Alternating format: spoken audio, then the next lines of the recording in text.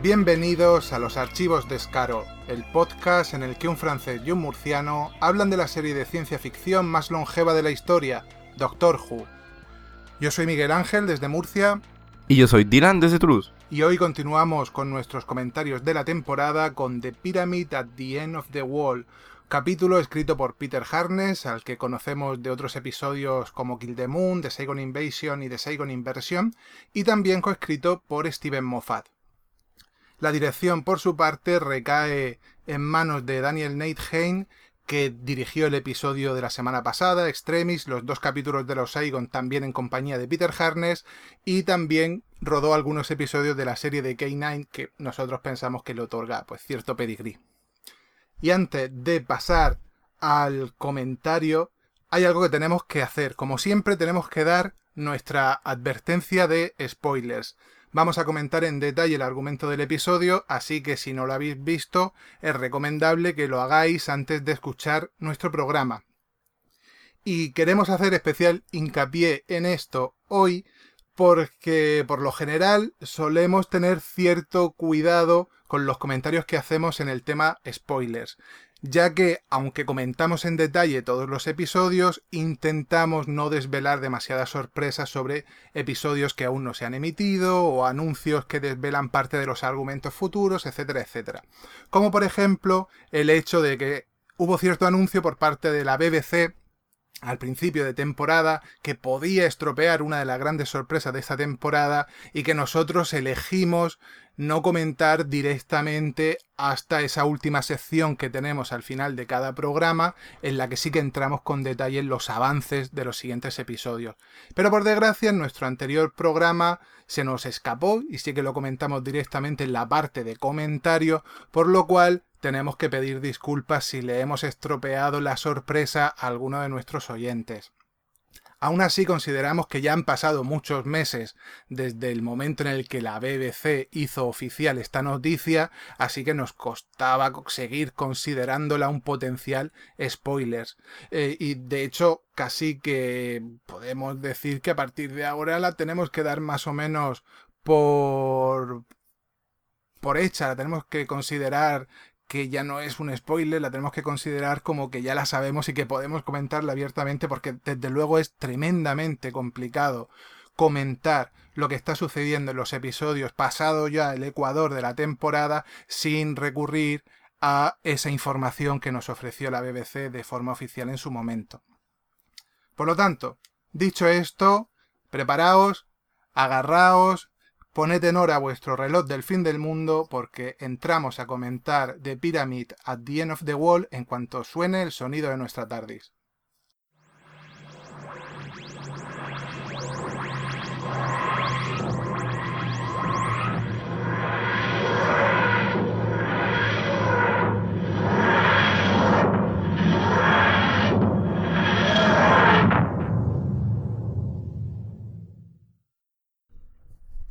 El Doctor ha sido avisado por una simulación de la intención de los misteriosos monjes de invadir la Tierra. El plan se materializa antes de lo esperado. Una pirámide aparece misteriosamente en un área políticamente delicada, en medio de los 3 ejércitos de las naciones más poderosas del mundo. Los monjes dicen venir a salvar a la humanidad del fin del mundo, pero solo tras obtener su consentimiento. Pues hecho este breve resumen del argumento de The Pyramid at the End of the Wall, podemos empezar nuestro comentario siempre y cuando Dylan tenga tu consentimiento. Lo tienes, pero la pregunta es puro el consentimiento. Es puro. Hablemos un poco sobre qué nos ha parecido este programa y el concepto que hay detrás del episodio, de esta nueva incursión de Peter Harness en Doctor Who. Porque yo tengo que confesar que me ha resultado algo bastante inusual, algo bastante curioso, bastante inesperado y muy satisfactorio. No sé qué te ha parecido a ti, cuéntanos. A mí, la verdad es que ha sido un capítulo muy disfrutable, como dices, sobre todo porque no lo tenía fácil una vez que nos damos cuenta que este capítulo no deja de ser la parte de en medio de un arco de 3 capítulos sobre los monjes y que tiene más una función de transición, de llevarnos a donde quieren que estemos la semana que viene, más que otra cosa, pero coge eso, el concepto al que le dan, creo, a Peter Harness, que me parece ser, tienes que hacer una historia de invasión en la que el Doctor pierde, al final, hasta cierto punto. y le da una vuelta de tuerca muy interesante, porque esta idea de que los invasores necesiten nuestro consentimiento para invadirnos, me parece súper original. Nunca la he visto en Doctor Who. Y está muy bien usada, la verdad. Y creo que es un episodio que juega mucho con tus expectativas. Porque aunque Harness vuelve un poco a su costumbre de que ya vimos en la temporada pasada, de hacer episodios políticamente cargados y en el presente, y con tensiones modernas y conflictos modernos, etcétera, nos hace esperar que la cosa va a tirar por un lado, que va a ser una historia sobre cómo la humanidad acaba autodestruyéndose a través de sus conflictos y etcétera, y tira por otro lado que no es el que esperábamos al principio, pero igualmente válido, y que hace que al final la resolución a mí me pilló por sorpresa y me gustó mucho, y creo que dentro de lo que es, que como he dicho es un episodio de transición, le ha salido muy bien a Harness, y me alegro de haberlo visto una vez más aquí en Doctor Who. Pues sí, yo creo que Harness ha salido bien parado de escribir este guión, que no tuvo que ser nada fácil, en primer lugar porque no es un guión escrito eh, por él en solitario, sino que también tuvo que colaborar con Steven Moffat, dado que este episodio, este capítulo está en medio de una historia de 3 partes. Una de las cosas que a mí más me han sorprendido es el hecho de que precisamente este sea un episodio de transición, un capítulo intermedio, porque yo sinceramente esperaba que la historia de los monjes se solucionase en este episodio, sin que llegase a trascender demasiado en el siguiente, y el hecho de ver que no solo no se soluciona, sino que empeora de cara al siguiente episodio me ha dejado bastante descolocado, no esperaba nada similar y me ha gustado un montón que me dejasen tan descolocado. Igual que me ha gustado un montón la premisa que sigue esta singular invasión de los monjes que llegan a la Tierra, pero no tienen ningún plan descabellado para invadirla, sino que simplemente aprovechan las circunstancias que han estudiado en su simulación para elegir el momento oportuno y ofrecerse para que en el momento en el que los seres humanos les den su consentimiento, invadan la Tierra y se encarguen de protegerla desde ese momento hasta el fin de los tiempos, lo cual es bastante siniestro. Todo esto, además, como ya has dicho, tiene cierto aroma a política ficción, que es algo que Peter Harness ya ha empleado en capítulos anteriores. Recordemos los episodios de los Saigon, que tenían una metáfora política bastante clara. Y yo creo que una vez más estos episodios, este episodio en concreto, este episodio de Pyramid at the End of the Wall, tiene una metáfora política, aunque en este caso creo que es un poquito más sutil, un poquito más difícil de ver, pero sigue habiendo un mensaje político soterrado debajo de la trama de estos monjes, y evidentemente es un mensaje que creo que tiene una validez importante en el mundo en el que nos encontramos. Peter Harness, como también has dicho, coloca siempre sus historias en el mundo presente, en la situación actual, con las tensiones políticas actuales, y eso lo único que hace es remarcar esa relevancia de los mensajes políticos de sus episodios. Y creo que precisamente podríamos empezar por ahí, podríamos seguir el comentario hablando sobre ese thriller político que nos presenta Harness en este episodio. Pues sí, porque yo creo que esto es un episodio que, aunque no se centra tan directamente en ello como el episodio de los Saigon, hace un comentario que no podría haber existido en la temporada pasada. Porque creo que es un episodio muy hijo de su época, porque ahora, tras los acontecimientos que han ocurrido en el último año y medio, 2 años, hay una sensación en general de que estamos menos seguros de lo que hemos estado en mucho tiempo a nivel de la fragilidad de la geopolítica, básicamente. Hay una sensación que no había antes de que en cualquier momento a un loco, y no daremos nombres, pero el Doctor Who los da por nosotros en este episodio, sí, le podía dar por apretar el botón equivocado y mandar un par de misiles que no debería mandar. Y creo que este episodio es una consecuencia de ello. Muy directamente. Aunque al final, justamente, el episodio y los propios monjes usan esta sensación para distraernos de la verdadera amenaza del episodio, que es otra subtrama que no tiene mucho que ver con esto. Sí que hay una sensación de... Aquí han querido reflejar esta sensación de inseguridad global que tenemos ahora mismo y que no teníamos cuando Harness escribió, por ejemplo, el de los Saigon, que se centraba en otro tema que era relevante entonces y sigue siendo relevante ahora, pero aquí han querido tocar algo que es moderno ahora, cuando se va a emitir la temporada 10, y por eso creo que es un episodio que no podría haber existido en su forma, en la forma que lo hemos visto en la temporada 9. Sí, estoy de acuerdo. Es más, yo creo que aprovecha esa situación de inseguridad, de inestabilidad global en la que nos encontramos para lanzar una advertencia muy importante en los tiempos que corren. Y esa advertencia consiste en que siempre va a haber alguien que se va a aprovechar del miedo, de la inseguridad y del temor de la gente hacia el conflicto para sacar provecho y de hecho para adquirir poder para alcanzar el gobierno y, amparado en el apoyo de la gente que tiene miedo, realizar cambios en base a sus intereses. Y no creo que haga mucha falta que mencione nombres, pero somos muy conscientes de que en la situación política actual estamos viviendo un auge de la extrema derecha en muchos países. Estamos viendo cómo gobiernos que son prácticamente extremistas y que se consideraría imposible que llegasen al poder hace 5 o 10 años, ahora están llegando a los gobiernos y están llevando a cabo medidas que son realmente escandalosas, y todo esto en base a que realmente han sido elegidos.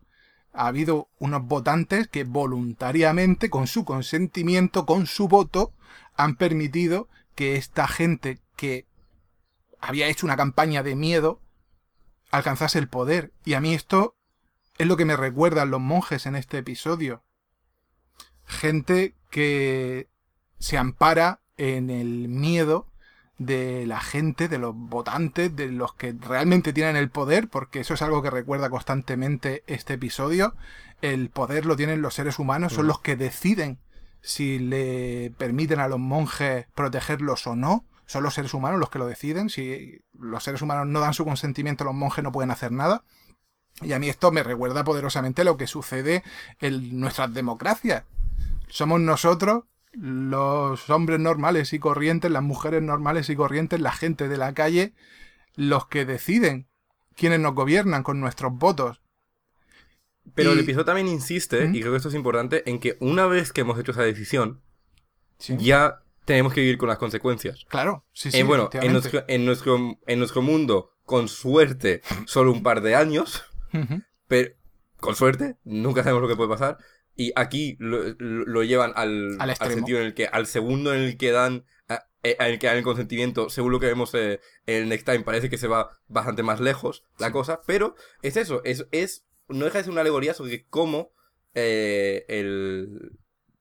y no quiero comentar esto al 100% hasta que nos veamos en la semana que viene, pero si nos centramos en por ahora el arco está siendo una alegoría sobre cómo el miedo y las amenazas se pueden usar para hacernos voluntariamente elegir o darle el poder a gente que al final puede que no tenga la mejor influencia posible. Claro. Que además el episodio en sí, por eso digo que quiero esperar la semana que viene del todo, no se pronuncia en si la influencia de estos monjes sería positiva o negativa. Obviamente va a ser negativa, pero al final del episodio no hemos visto qué influencia tienen. El episodio se centra 100% en qué clase de circunstancias pueden llevar a la gente, o a la humanidad en este sentido, a darle el poder a una entidad como son los monjes aquí. Y me parece una alegoría muy relevante y que funciona muy bien, la verdad. Sí, también digo que es una alegoría bastante más sutil que el mensaje que lanzaron aquellos episodios de los Saigon, en los que claramente hablaban sobre el problema de la inmigración que estaba tan en boga en ese momento y que sigue siendo relevante hoy en día. En este caso creo que el mensaje es bastante más sutil, probablemente a mucha gente le haya pasado desapercibido, pero yo creo que después de todo lo que está referenciando este tema de la llegada de los monjes y demás son muchas de las elecciones que hemos visto en tiempos recientes. Por ejemplo, en Estados Unidos, o las últimas elecciones en Francia, que aunque el candidato de la derecha finalmente no cumplió su objetivo, se produjo una cantidad de votos considerable y es como la prueba de que ese tipo de candidatos que se basan en los mensajes del temor y del miedo, al final adquieren una gran cantidad de apoyos por parte de la gente. Porque realmente cuando la gente tiene miedo, busca a alguien que les proteja, aunque sea alguien verdaderamente amenazante y que puede llegar a tomar medidas radicales y extremas. Y de hecho tampoco es algo que esté muy escondido por el equipo de la serie, porque leí la preview, como hago casi cada vez de este episodio en la Doctor Who Magazine, y Moffat comentaba que en su opinión las series, o al menos Doctor Who, no es que comenten en el mundo real, es que lo reflejan. Y no pueden evitar reflejarlo. Y dijo que este episodio es un reflejo de lo que ellos han visto ocurrir últimamente en nuestra realidad del día a día, y política, y en el cambio político que está ocurriendo ahora mismo alrededor del mundo, y que es eso, no podían evitar reflejarlo, y no creo que sea casualidad que se lo haya dado a Harkness, porque creo que Harkness ha acabado demostrando que se le da bien reflejar, conscientemente o inconscientemente, según sus episodios, temas delicados, reales, porque no olvidemos que hasta Kill the Moon, que es el único episodio 100% de ciencia ficción que ha hecho, tenía una cierta alegoría sobre el aborto que dio mucho debate, y que según Harkness no era consciente, pero que creo que aún así estuvo allí. Así que siempre ha tenido este toque de reflejo del mundo real y de comentario a través de sus alegorías de ciencia ficción, este hombre. Cierto. Y bueno, yo también algo que quería comentar es que este episodio también se centra mucho en comentar este miedo que creo que está generalizando de volver a una época de tensiones políticas con consecuencias posiblemente catastróficas que no creo que hayamos visto al nivel al que está pensando acercar ahora mismo desde la Guerra Fría. Y este episodio es muy Guerra Fría. Al principio parece que lo va a ser, porque aparece una pirámide en medio de 3 ejércitos. Y la asunción del episodio y de los personajes en el episodio, del propio secretario general de la ONU, que una vez más vuelve a interrumpir una cita con Bill, que parece que la pobre mujer, sea una simulación o no tiene la peor suerte del mundo en ese sentido. Y la asunción es, va a haber tensiones, y si se va a liar parda, va a ser más culpa de la humanidad y de los ejércitos y de su división que de los monjes. Y los monjes simplemente han elegido poner la pirámide en el sitio más delicado. Se acaba revelando que no, pero no sé tú, pero a mí me ha parecido que el episodio no solo juega con los personajes, juega con nosotros. Porque una vez que nos dicen aparece una pirámide en medio de 3 ejércitos, creemos saber por dónde va a tirar el episodio y al final no tira por allí.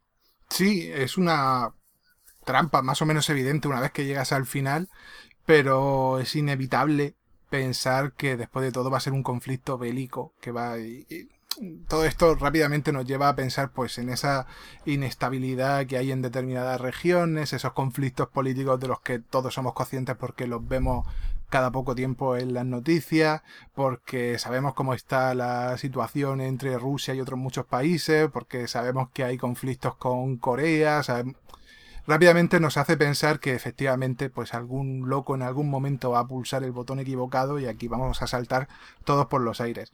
Y eso hasta cierto punto es cierto, porque es verdad que en determinadas regiones de nuestro planeta hay una tensión importante y no sé hasta qué punto esa tensión es sostenible y no va a acabar explotando por alguna parte, pero también es cierto que muchas veces se utiliza esta tensión como pantalla de humo para hacernos olvidar otros asuntos que son igualmente serios, igualmente preocupantes, pero quizá menos escandalosos, porque en algún momento hay naciones como Rusia o Corea del Norte que parece que lanzan un mensaje al mundo que tiene mucho que ver con el tema de la tensión política, el uso de armas, que si toman una región concreta, que si tal y tal, y nos desvían la atención para que no pensemos las cosas que están sucediendo dentro de esos países, que también son bastante serias y bastante crudas. Pienso, por ejemplo, en cómo tratan las noticias cada movimiento de Rusia respecto a sus naciones vecinas y los conflictos que tiene con ellas, y el poco tiempo, en cambio, que dedican a hablar de la propia situación que hay dentro de Rusia, de cómo se está convirtiendo prácticamente en una dictadura, en donde ya la democracia solo existe en el nombre, donde se persigue a determinados colectivos de forma abierta y el odio hacia determinados colectivos está incluso impulsado por el propio gobierno. Y todo esto queda enmascarado por esos otros movimientos más escandalosos que sí que parece que están relacionados con nuestra idea de la escalada bélica, de una posible tercera guerra mundial, etcétera, etcétera. Que de hecho yo no puedo evitar ver casi un comentario también de parte de Harkness y Moffat, porque recordemos que lo han escrito los dos, Sí. en este episodio sobre lo que comentas, porque nos hacen creer al principio que la amenaza es eso, pero al final del día el episodio nos muestra en una escena que se puede considerar hasta ligeramente optimista, que los tres líderes de los ejércitos no tienen problemas en aliarse cuando se dan cuenta que es lo mejor para la humanidad en ese momento y dejar de lado sus diferencias. Y creo que no se podría interpretar eso también como un comentario sobre que esto no es de verdad en lo que nos deberíamos estar centrando ahora mismo, no es la mayor amenaza, o al menos que Harkness es optimista en ese aspecto y que en lo que habría que fijarse es, como dice el doctor, hacia dónde no apunta la flecha. Exacto. De qué nos está intentando distraer. Y creo que eso es otra capa del comentario político de este episodio que yo creo que está allí. Luego cada uno su interpretación podría variar y no sé hasta qué punto todo ha sido consciente de parte de Harkness, pero creo que contribuye a hacer a este episodio tan rico a nivel de comentario.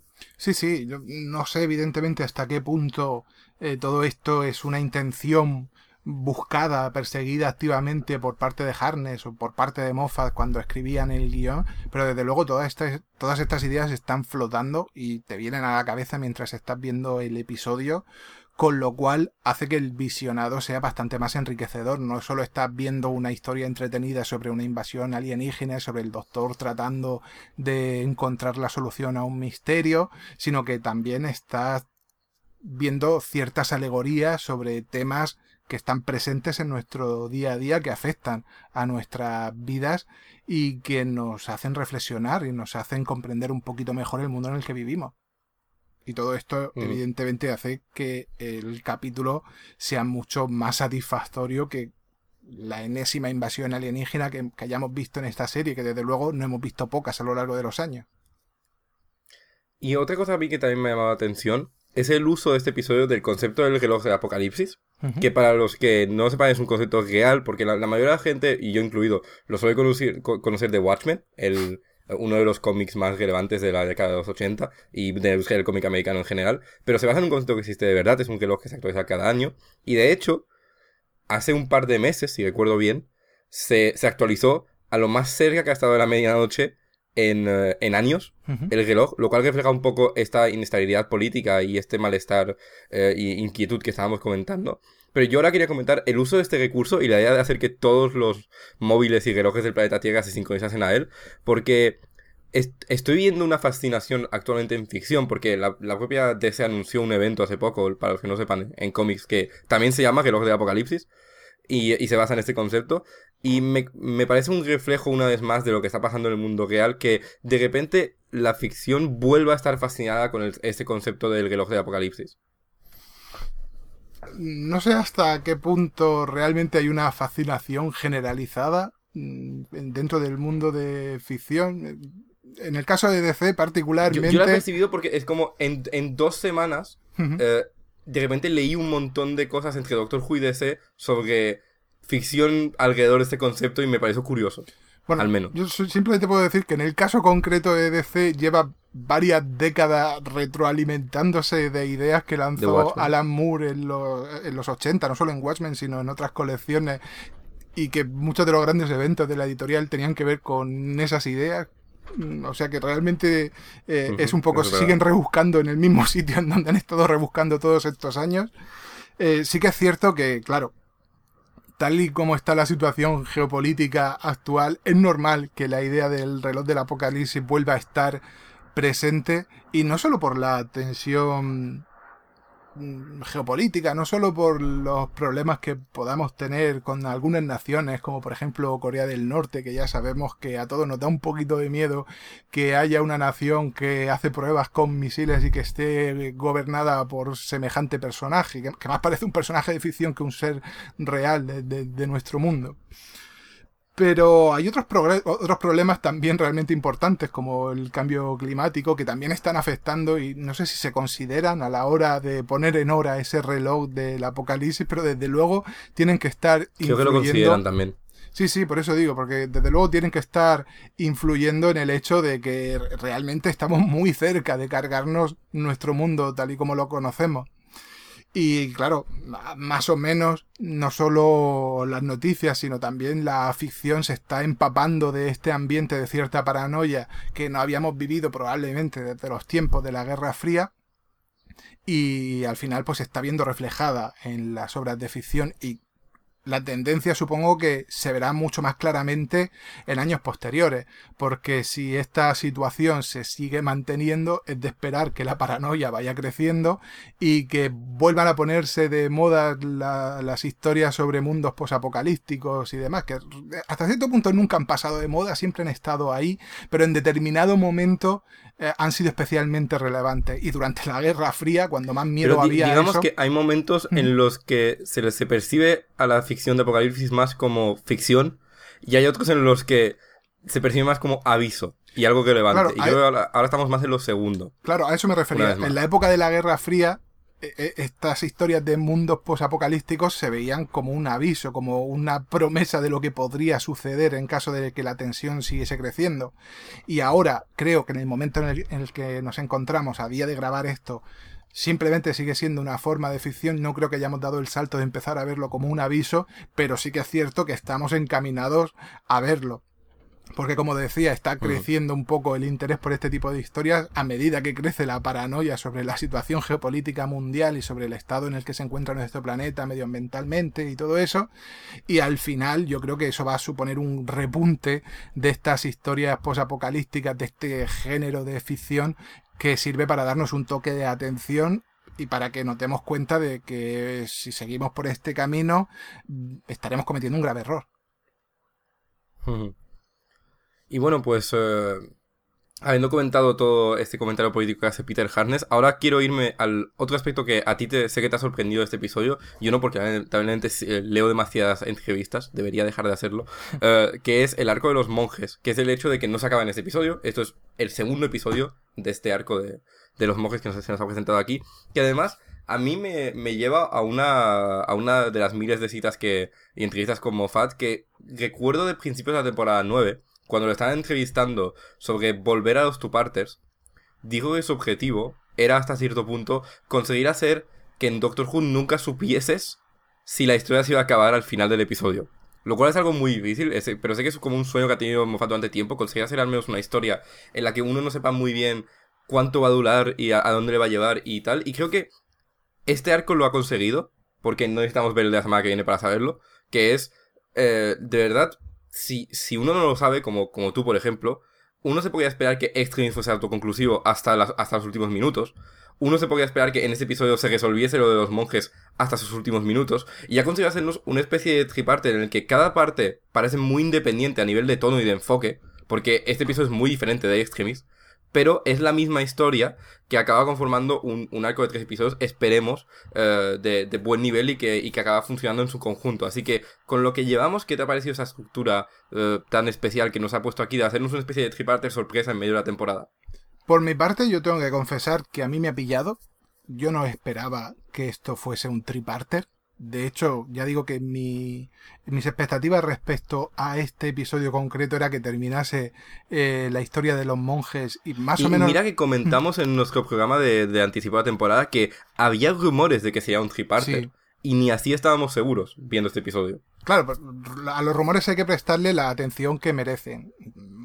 Que haya un determinado rumor al principio de temporada no es especialmente relevante, es una curiosidad, nunca hay que tomarlo como certeza y por lo menos por mi parte yo nunca tomo los rumores como certeza y de hecho, aunque le presto cierta atención en algún momento, siempre intento olvidarme de ellos en el momento en el que me pongo a ver los episodios.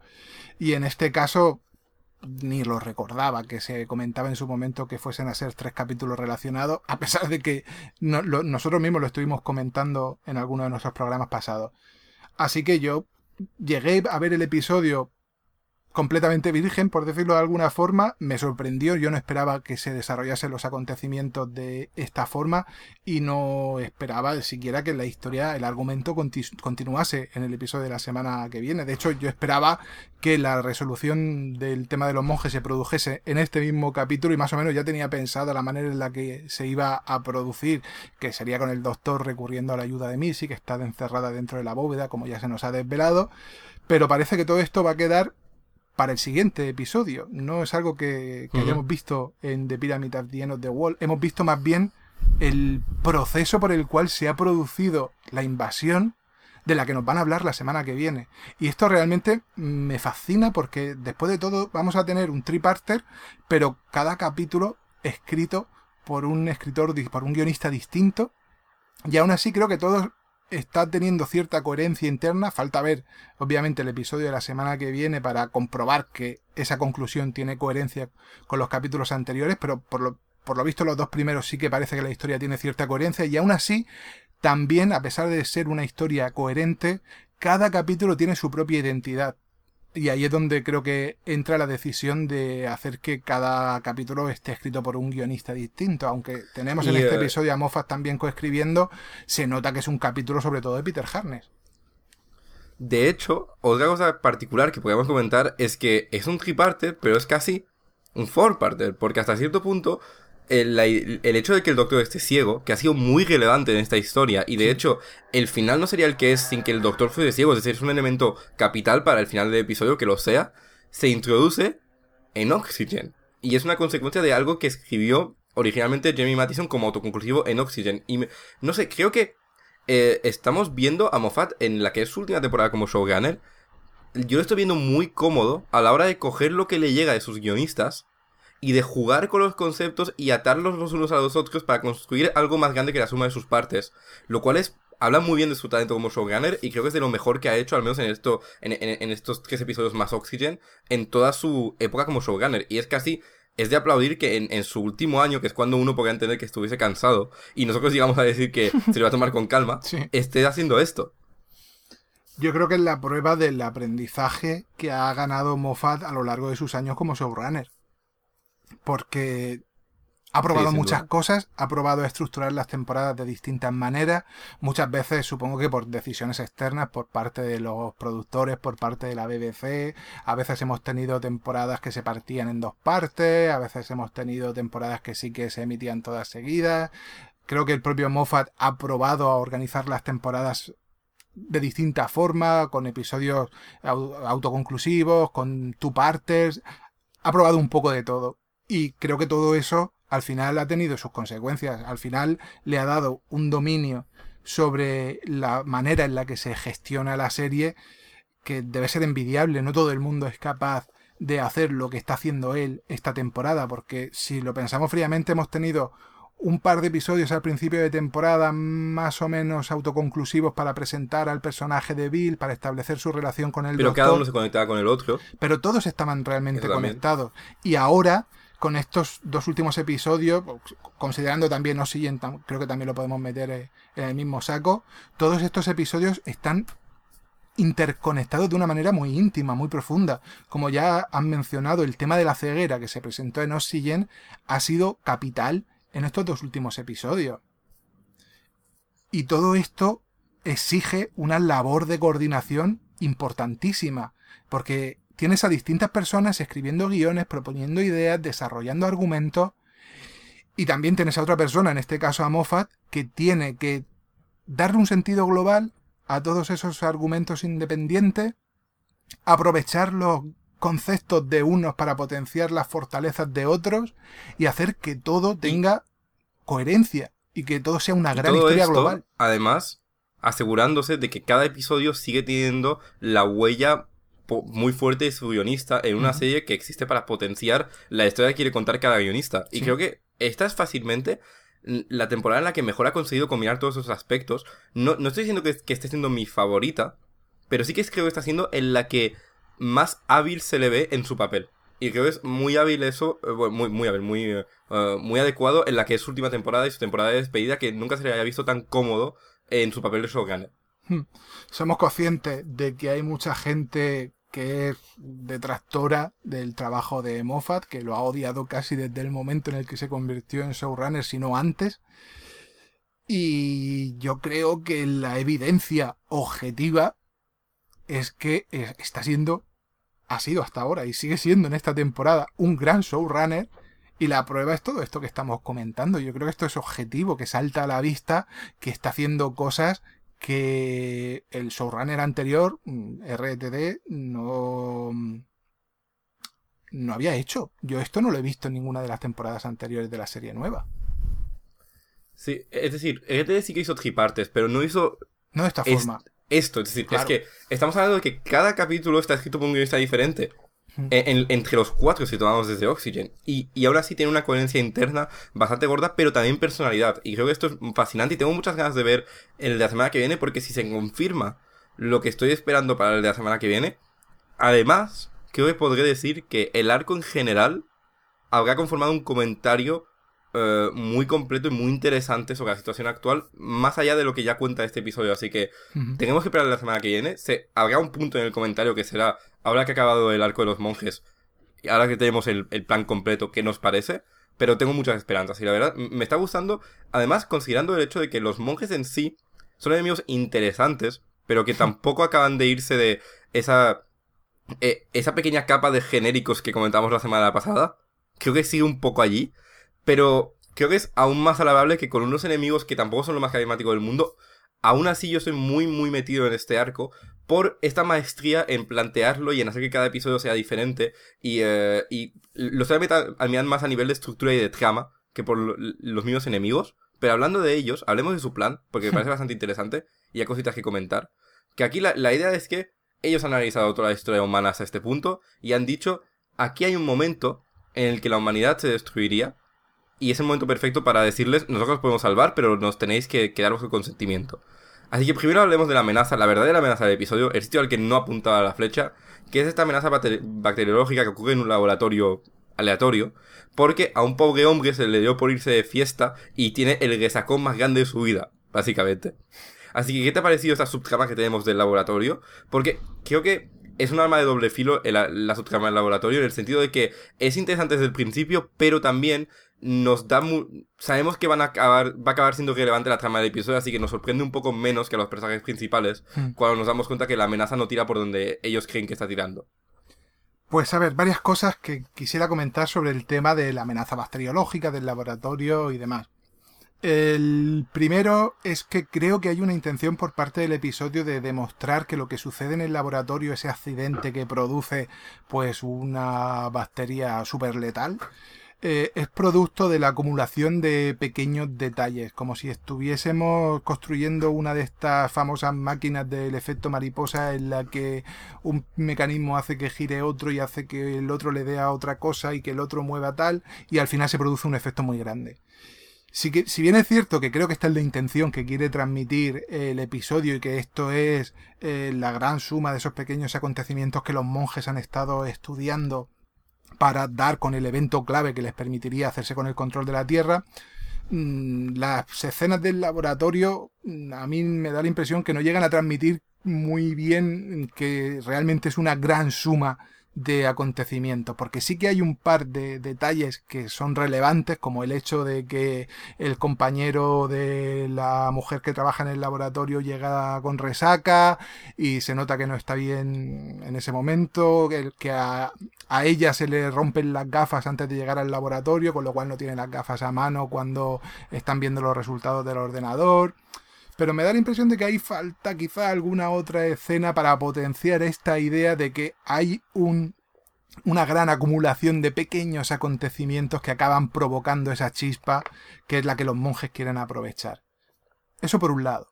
Y por otro lado, yo no soy especialmente fan de estas historias de amenazas bacteriológicas, ni siquiera en las historias de ficción como Doctor Who, porque creo que transmiten un concepto que a mí me parece bastante negativo, porque creo que transmiten cierto resquemor, cierto temor hacia la investigación científica.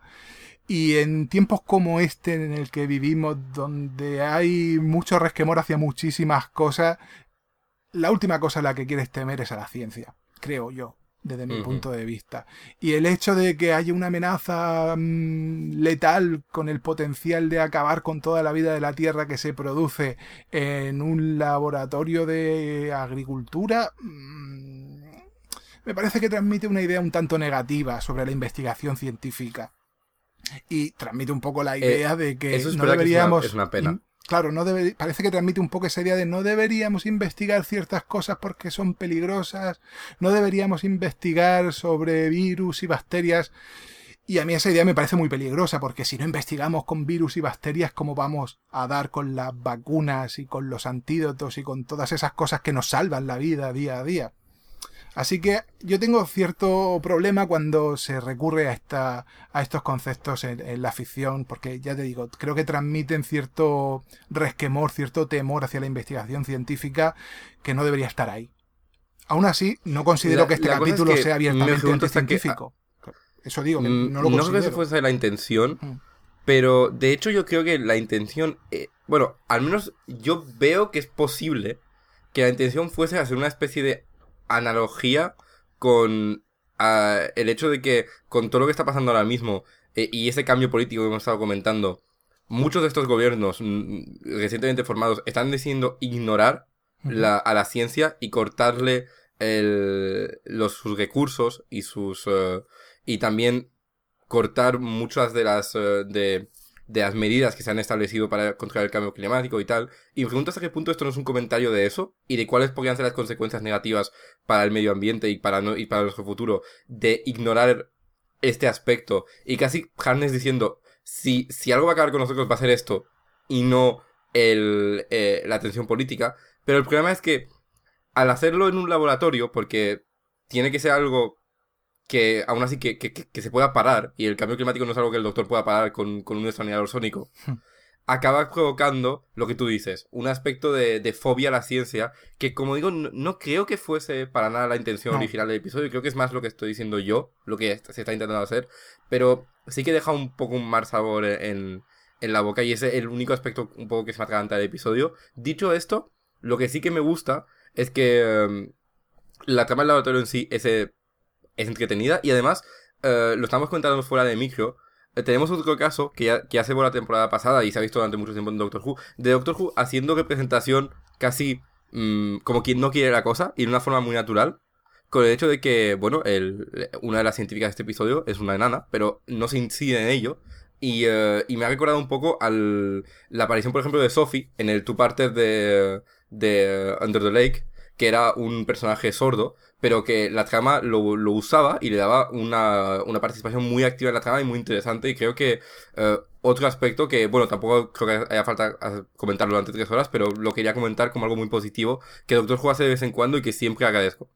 Sí, lo que más me gusta de Doctor Who haciendo este tipo de cosas es que no le da especial relevancia, no trata al personaje de manera distinta por ser un personaje con un problema físico o con una discapacidad.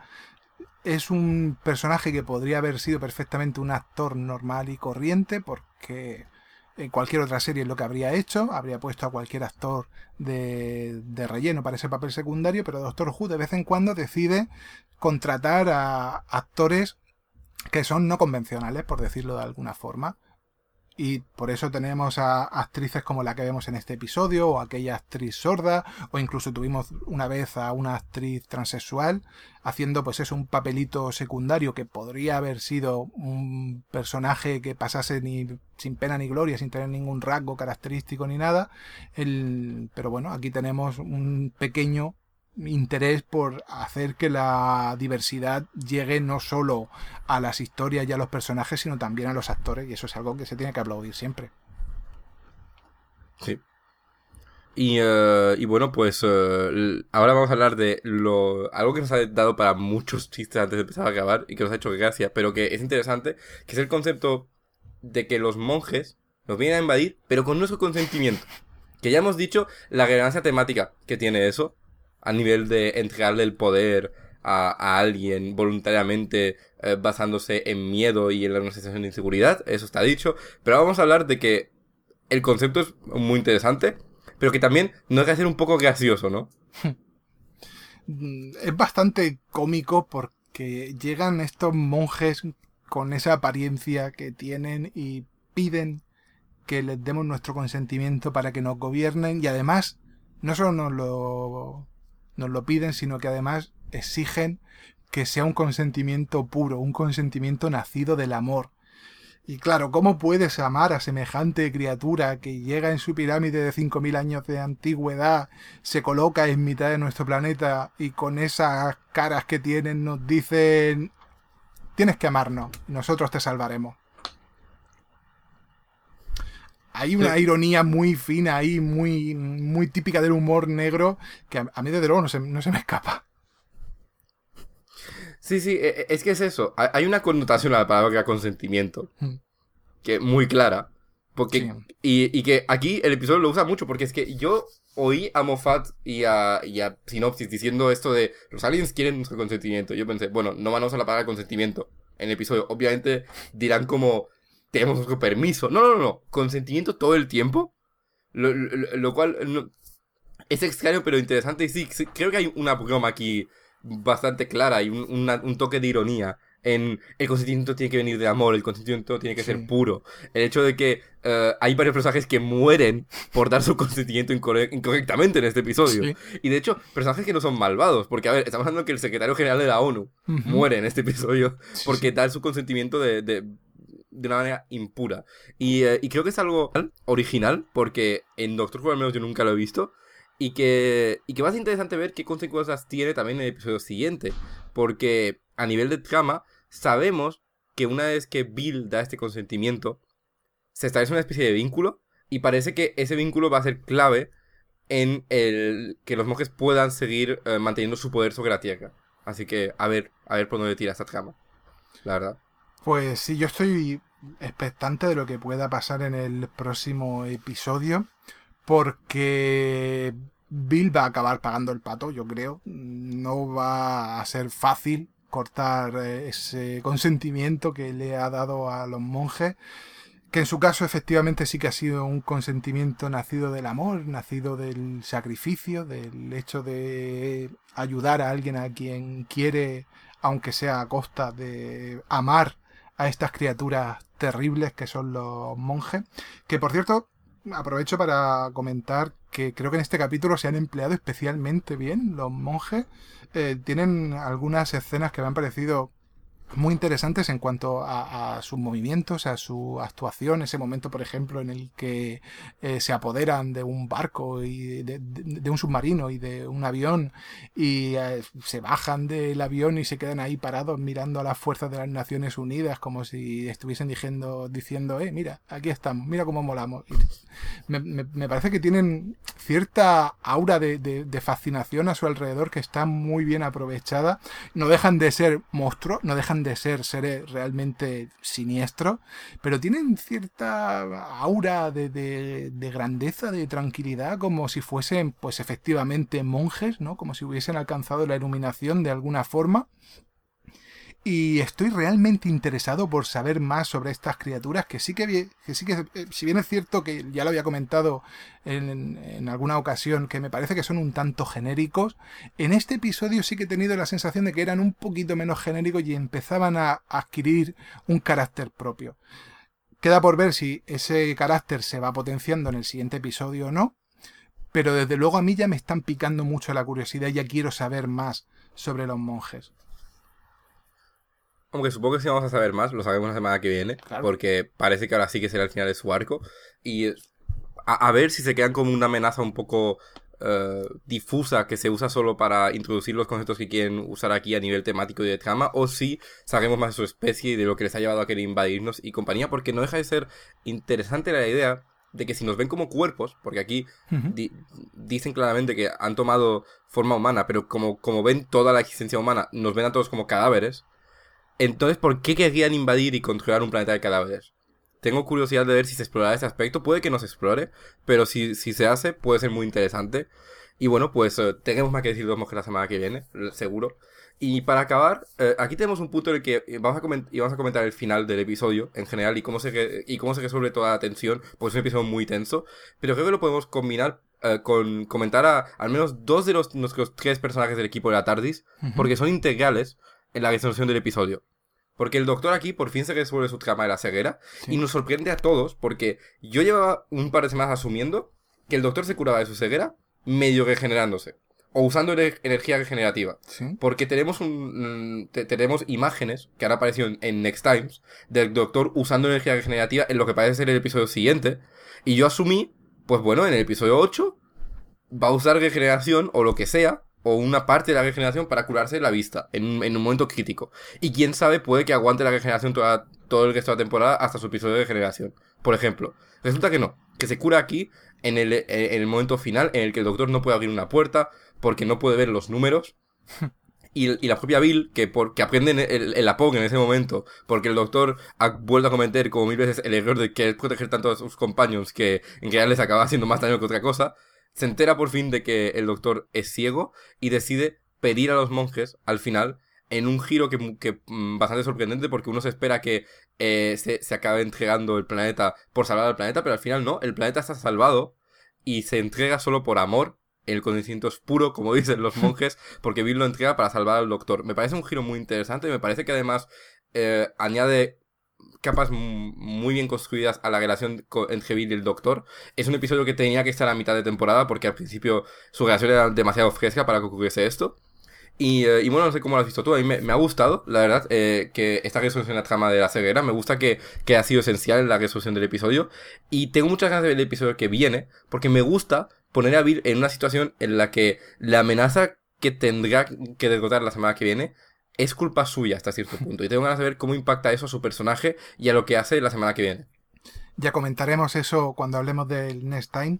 Sí que es verdad que a mí me ha gustado mucho la resolución de este episodio porque es una resolución que se percibe como algo natural, como una consecuencia de lo que hemos estado viendo a lo largo de todo el episodio, como si todo hubiese sido un crescendo que se ha ido construyendo para llegar hasta ese punto, para llegar al momento en el que Bill tiene que tomar la decisión y la toma, decide darle su consentimiento a los monjes no por salvar la Tierra, sino por salvar al doctor, porque después de todo el doctor podrá quizá hacer algo en el futuro, porque la Tierra sigue necesitando al doctor.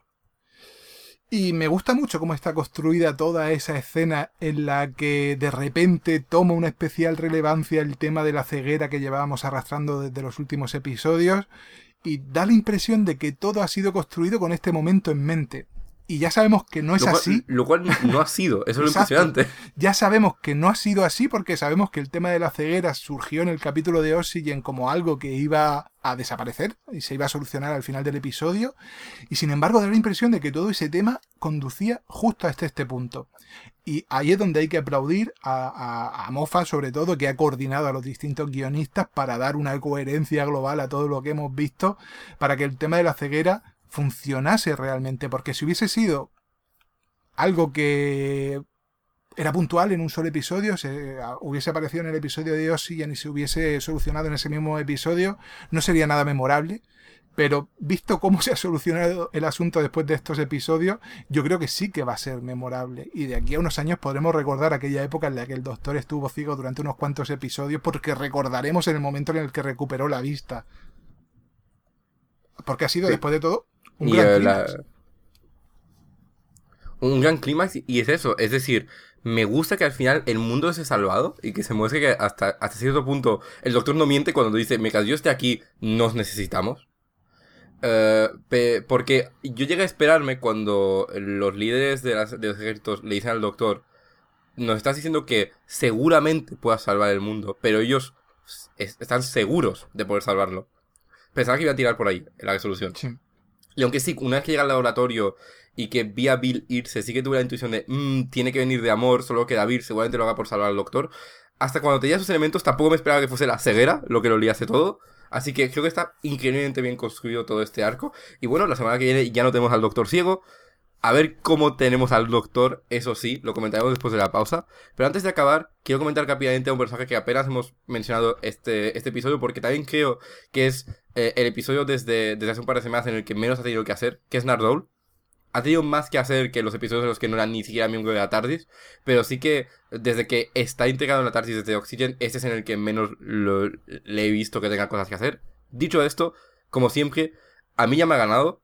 Ya dijimos la semana pasada que ya es un personaje que disfruto, y aquí lo he visto divertido con sus frases memorables, como la de no solo soy sexy, cuando tiene que hackear las cámaras, y llegué a preocuparme. Porque me dije, cuidado que nos matan a Nardole cuando cuando se desmaya dentro de la TARDIS, Sí. el pobre hombre.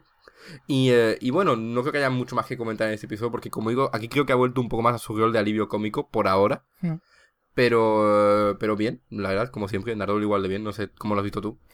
Pues a mí me gusta mucho la dinámica que tiene con el Doctor y con Bill, que en este capítulo también tiene algunas Ujú. interacciones con ella. Me gustan sobre todo las réplicas que suele hacer, como comentarios muy ácidos, muy irónicos, en mitad de una situación problemática. Y me gusta mucho más esto que verlo pegando grititos y haciendo el tonto como si fuese un cobarde, cuando está claro que no lo es. Y tengo más ganas de ver a Nardor en los siguientes episodios. De hecho, cada vez que lo veo me quedo con ganas de verlo en el siguiente. Creo que ha tardado en mostrar todo su potencial y lo está haciendo muy poquito a poco, pero eso es positivo porque siempre te deja con ganas de más. Sí, ha tenido una reconversión algo lenta, pero que al final ha dado sus frutos en el sentido de que yo siempre me alegro cuando tengo un poquito más de Nardole en mi episodio. Y estoy disfrutando de lo que tengo hasta el final de temporada porque, bueno, luego sabemos que no estará. No deja de ser una estrella invitada que se ha vuelto regular durante una temporada, así que a disfrutarlo en el tiempo que lo tenemos. Y bueno, vamos a ir cerrando. Dejamos muchas cosas abiertas y por comentar, pero porque el episodio los deja. Y la semana que viene, con la conclusión de esta historia, tenemos muchísimo que decir. Pero hasta entonces, pues como siempre, tus impresiones finales y alguna última escena a destacar. Pues bueno, es verdad que nos dejamos muchas cosas en el tintero, es inevitable después de todo, intentamos hacer comentarios de una hora sobre cada episodio y siempre nos dejamos cosas, en este episodio especialmente porque es un argumento que aún está a la espera de su resolución y hay cosas de este episodio que no hemos tocado, no hemos hablado por ejemplo del vestuario del Doctor en este episodio, que es realmente fabuloso, me gusta muchísimo cómo está vestido el Doctor Por en fin este dejó la episodio. camisa. Aparte de que por fin deja la camisa, que a mí no me gusta esa camisa tan fea, creo que la combinación entre esta chaqueta larga, levita, y la camisa roja que Le queda lleva muy bien. es perfecta. No hemos Aunque cuidado, comentado... la semana que viene ¿Mm? va a estrenar la nueva camisa, de la que se ha oído mucho hablar y que ya llegó la semana pasada en los flashbacks y nos olvidamos de comentarlo y se nos echó la También, bronca a los comentarios. Así que aprovecho sí, para decir que sí, que la semana que viene habrá comentarios sobre ese nuevo atuendo. No sí. os preocupéis. Y tampoco hemos comentado, por ejemplo, cómo es la máquina de la simulación por fuera, que me ha parecido una idea realmente muy interesante. Esa especie de juego, esa especie de juego de cuerdas brillantes, cada uno de esos hilos es una especie de concepto, como si fuesen todos un telar, como si estuviesen hilando el destino. A mí me ha parecido una idea muy muy buena y tampoco tenemos mucho tiempo para comentarla, tampoco tenemos mucho tiempo para comentar los prostéticos de los monjes, que son realmente buenos, y además en el fan show que emiten en YouTube después de cada episodio tienen ocasión de hablar sobre el tema y de enseñar una de las máscaras de los monjes para que se pueda ver cómo es cuando no está pegada a la cara del actor. Y de hecho uno de los actores que interpreta a los monjes y a otros muchos bichos de Doctor Who, como al Silencio, como a la momia del Orient Express, como a los Ice Warriors que veremos próximamente. Un hombre que, por cierto, es un actor muy interesante y que, aparte de ser un tío más majo que las pesetas, es súper guapo, lo cual contrasta muy fuerte con el hecho de que siempre interpreta a los monstruos más terribles de la serie. Son cosas que siempre se nos quedan un poco en el tintero, no nos da tiempo a comentar todo eso. Y si hay que destacar una última cosa, un último comentario sobre este episodio concreto, yo creo que me tengo que quedar con el clímax en el que de repente da la sensación de que todo está perfectamente bien hilado. Porque si bien esa cadena de acontecimientos que lleva al fin del mundo no me ha parecido tan bien hilada, el hecho de que todos los acontecimientos que hemos visto en los últimos episodios converjan de forma perfecta en el momento en el que Bill decide dar su consentimiento a los monjes para que el doctor recupere la vista, para que así pueda escapar y pueda salvar su vida, ahí me parece que desde luego todos los hilos del destino se han entrelazado de una manera perfecta. Y ese es el gran momento que yo recordaré de este episodio. Y yo no tengo muchísimo más que añadir, la verdad es eso, el episodio me estaba gustando, pero el momento en el que de verdad acabó de maravillarme fue ese momento en el que me di cuenta que ha convergido una planificación a lo largo de episodios independientes en una sola escena de una forma muy natural y muy bien construida. Creo que eso es muy admirable. Ahora queda ver cómo se sigue la historia, lo vemos la semana que viene, vamos a comentar ahora el next time después de nuestra pausa, pero soy optimista, lo escribe Toby Whitehouse, veremos, pero aunque se quedase en esto y la semana que viene fuese un poco decepcionante, me quedaré con ese momento en el que por fin se ve que lo de la ceguera no ha sido simplemente una forma de incapacitar al doctor, pero de verdad ha sido una cosa construida con cuidado y que además, aunque no estaba planeada desde el principio, ha llevado a un sitio muy pertinente y que ha funcionado a las mil maravillas. Así que, muy buen episodio, veremos la semana que viene. Como siempre vamos a hacer una pequeña pausa y después del Reino de nuestra Tardis comentaremos en detalle el next time del final de esta trilogía de los monjes.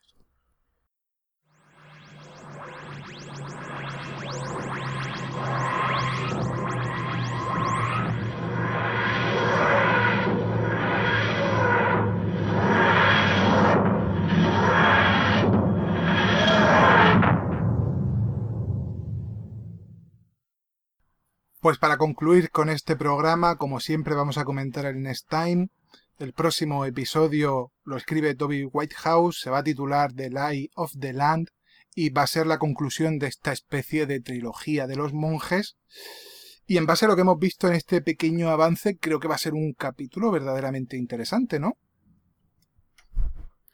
Sí, parece que es un capítulo con toques muy abiertamente orwellianos. No parece que lo vaya a esconder para nada, una especie de 1984 claro, con los monjes habiendo tomado el control total de la Tierra, y eso es a lo que me estaba refiriendo un poco de forma indirecta para intentar no spoiler el next time en el episodio, pero tengo la sensación de que si acaba bien, esto podría ser una alegoría bastante bien construida sobre lo fácil que es dejar entrar voluntariamente al fascismo por la puerta de atrás en momentos de crisis. Veremos, pero todo me pinta que va a tirar por ahí y eso me da muchas ganas. Parece que la protagonista del episodio va a ser claramente Bill y que el doctor va a estar más relegado a un segundo plano misterioso hasta el final del episodio, y eso me parece positivo porque creo que si hay un momento en el que la compañía puede tomar el control de la temporada es en esta segunda mitad, así que es el buen momento para ver esto. Y sobre todo, algo que no me esperaba para nada y que hemos visto en el next time es que Missy está en el episodio. Es un personaje importante en este episodio 8, lo cual es curioso porque es la primera vez, cuidado, que Missy va a estar en un episodio que no escribe Moffat.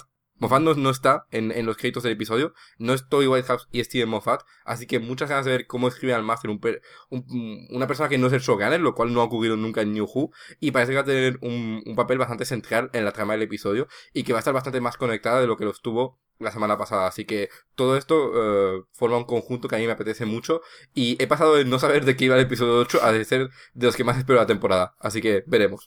La verdad es que sí, mencionaba antes el tema de la extrema derecha, pero creo que eso va a llevarse mucho más allá en el próximo episodio, porque como dices, parece una alegoría del fascismo bastante clara. Hemos visto banderas, imágenes de los monjes por toda la Tierra en este breve avance, y eso parece interesante porque el doctor quizá vaya a ejercer el papel de la resistencia dentro de esa especie de futuro mundo distópico o una versión alternativa distópica de nuestro mundo en el que, como le hemos dado el consentimiento a los monjes, son ellos los que nos gobiernan.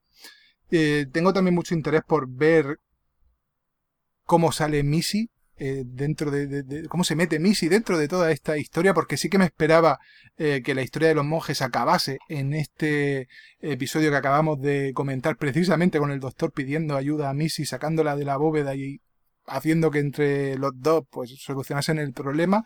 Parece que eso se lo han reservado para el episodio de la semana que viene, con lo cual gana puntos de interés el episodio de la semana que viene por el mero hecho de que vamos a ver a Missy, que por fin vamos a ver que se abra la bóveda y que salga Missy dentro, y vamos a ver cómo se encuentra y vamos a conocer quizá algunas cosas más sobre cómo entró allí y la situación en la que ha estado desde entonces. Y también espero con muchas ganas el misterio alrededor de los monjes, porque llevo ya 2 capítulos bastante mosqueados con la identidad de los monjes, sobre todo con el hecho de que se han mostrado en 2 ocasiones esa visión desde las gafas sónicas del doctor, que identifica con un cuadrito donde hay un hombre, donde hay una mujer y algunas características de cada uno de ellos, pero las veces en las que se enfoca a los monjes es incapaz de identificar nada sobre ellos, ni siquiera a su género. Y eso me tiene bastante mosqueado, porque si se ha mostrado 2 veces en 2 episodios distintos, supongo que hay una intención detrás. Y la intención puede ser simplemente crear misterio alrededor de los monjes. O quizá no, quizá haya una intención más profunda detrás de eso, quizá esa sea una pista sobre la identidad de los monjes.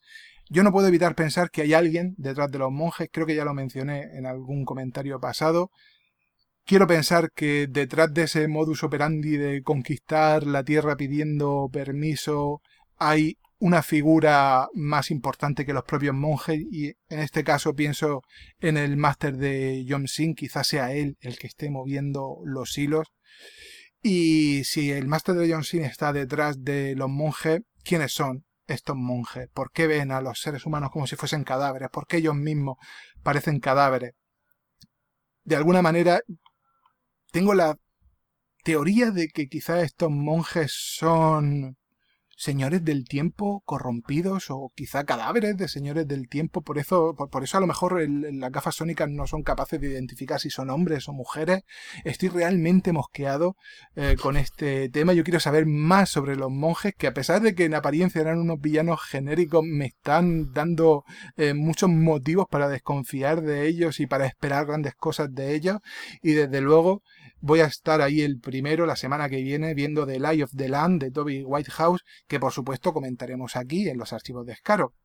Como siempre, recordad que podéis contactarnos a través de nuestro Twitter, @archivos_Scaro, nuestro Facebook, los archivos de Scaro, y nuestro email, losarchivosdescaro@gmail.com. Nosotros volveremos la semana que viene con el comentario de ese episodio de Lie of the Land de Toby Whitehouse, con la conclusión de esta mini saga de los monjes, así que hasta entonces nos despedimos. ¡Hasta luego!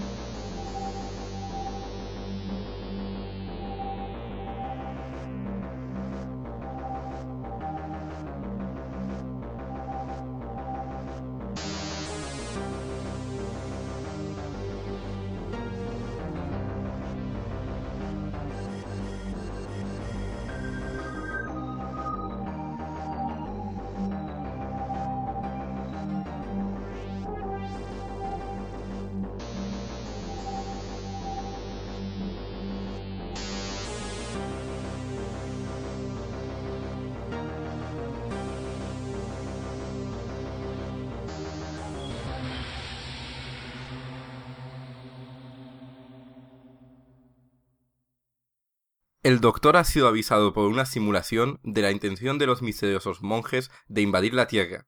El plan se materializa antes de lo esperado. Una pirámide aparece misteriosamente en una sola políticamente... En una sola... Hacía tiempo que no pasaba eso. Pon palabras con Z cuando tienes acento andaluz en un guión. Eso siempre funciona.